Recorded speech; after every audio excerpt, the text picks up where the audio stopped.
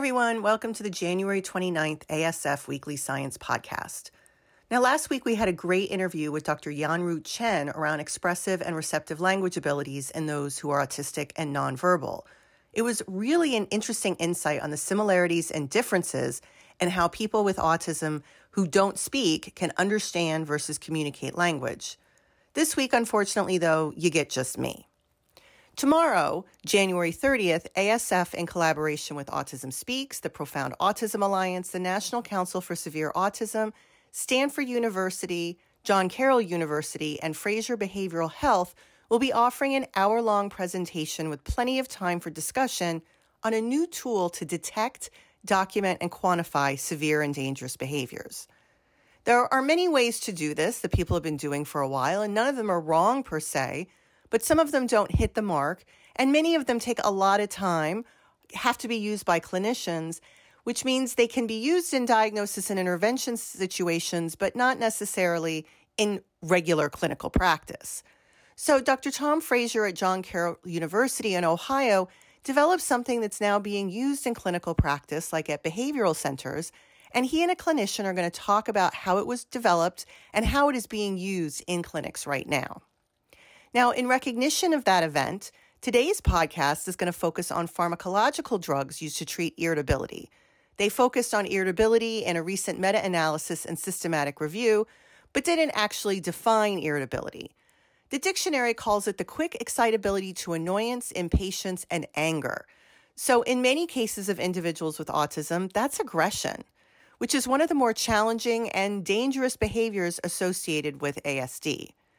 Right now, there are two medications FDA approved used to treat irritability and aggression. And not surprisingly, they have the most evidence. Of course they do. They made it to the FDA to get approved. These two drugs are Risperdal and Abilify. One of these things the drugs have in common is they're both an agonist, or they bind to the dopamine 2 receptor. Now, the dopamine system is associated with excitability and motor function. Clearly, that's a little oversimplistic, and it might be wrong based on the brain region, but generally, it's involved in those things: motor function, excitability, and turning things on in the brain. You would think that turning on the dopamine system in the brain would, in fact, excite the dopamine system, but in fact, what it does is actually activate a receptor that ends up slowing down the firing of dopamine neurons. So it actually slows down dopamine activity. The brain is feeling that the dopamine receptors are stimulated already, so there's no need to continue to keep them turned on. It suggests that the aggressive brain has too much dopamine activity, and slowing it down reverses that aggression. It also acts on the serotonin system, both of these drugs do, which is a neurochemical that is associated with emotion and mood. Now, it turns that down too, but targets the receptors that have been associated with schizophrenia and psychosis. Both of these drugs have been approved by the FDA, one in 2005 and one in 2006. But let's be clear, these drugs are far from perfect. You may know someone on risperidone or Abilify that has the tendency to gain weight. They may be even obese. Weight gain that leads to obesity can further exacerbate health issues in those with autism. People sit still all right, and that probably improves their ability to pay attention and benefit from different behavioral interventions. And of course, not acting out aggressively improves their interaction with the world, which can be a positive thing. It also kind of causes sleepiness. Now, there have been many efforts to identify ways to lower the dose of Risperdal or Abilify by giving it with things like parent training or another drug, so the calming effects can be magnified, but the side effects can be lowered. These have been going on for years, and recently a review summarized and combined of how they are helping was just published, and that's the focus of today's podcast.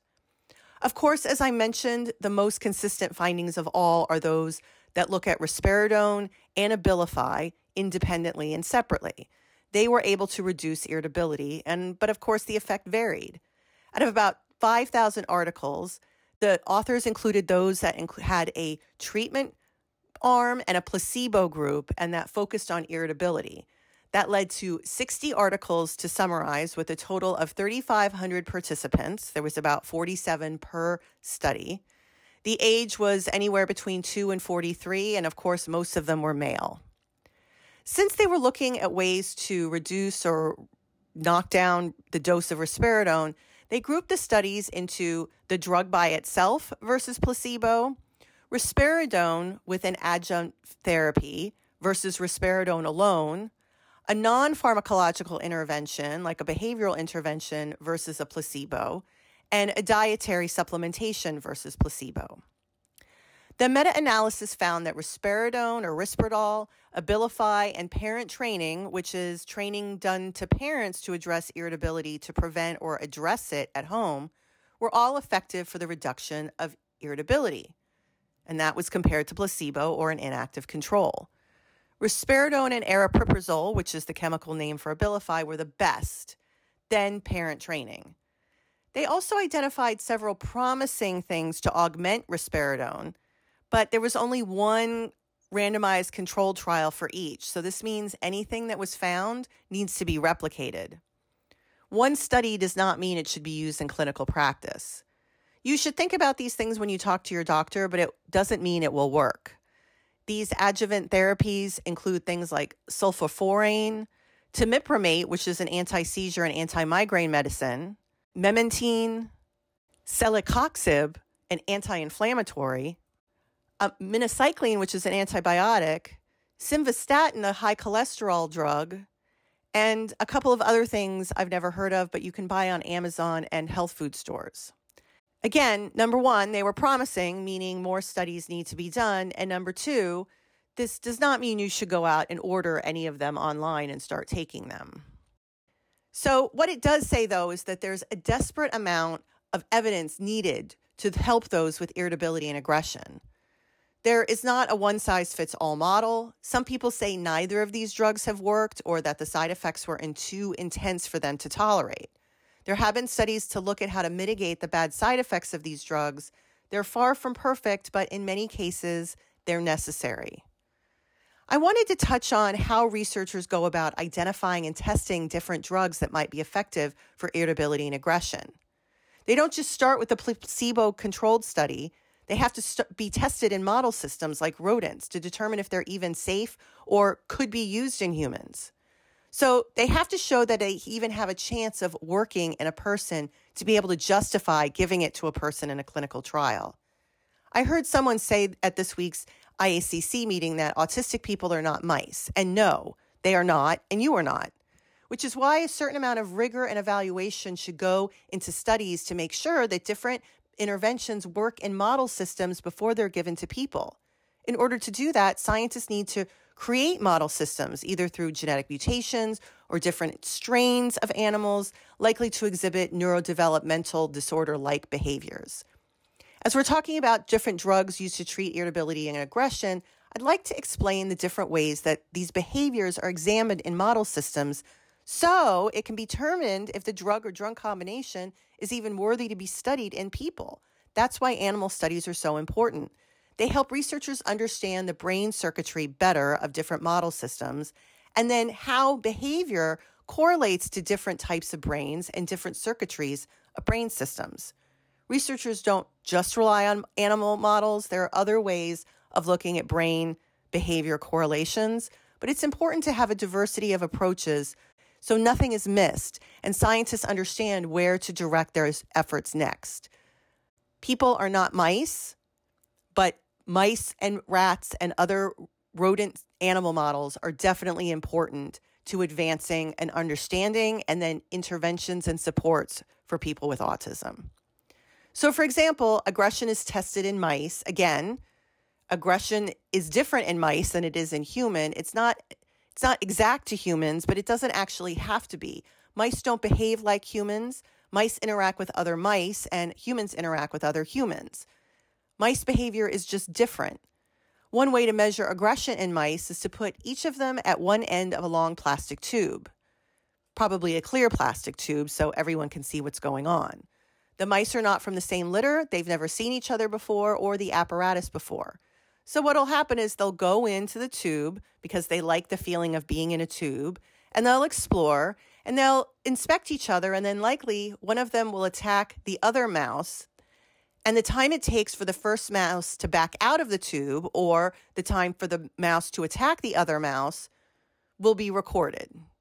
Attacking and aggression is tracked.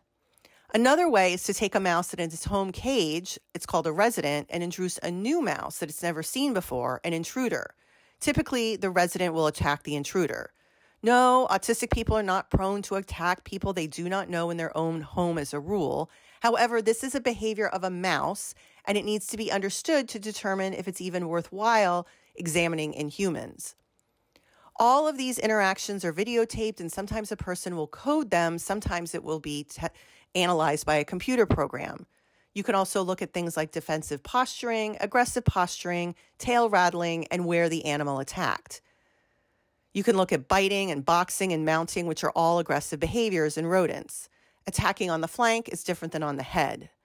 There has been modification of these model behaviors for things like PTSD, where the protocol is adjusted. It likely activates different areas of the brain. And of course, this aggression can alter social behavior later in these mice, which is why all of these things need to be taken in consideration of animal models of social interaction.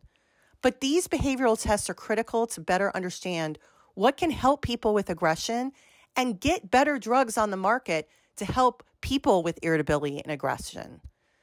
The main message is if you need help with irritability and aggression, there's basically 2 drugs available that are known to help, and they have side effects. Behavioral therapy and parent training are also known to be somewhat effective, but families deserve better treatments, a mix of these treatments, and a variety of different treatments to help prevent aggressive behaviors. And yes, I agree that totally involves understanding where the behavior originated in the first place and trying to modify or eliminate environmental triggers or medical causes for aggression, of course. But they also may mean medication, and in order to find those medications, animal models are critical. So thank you for listening, and talk to you next week.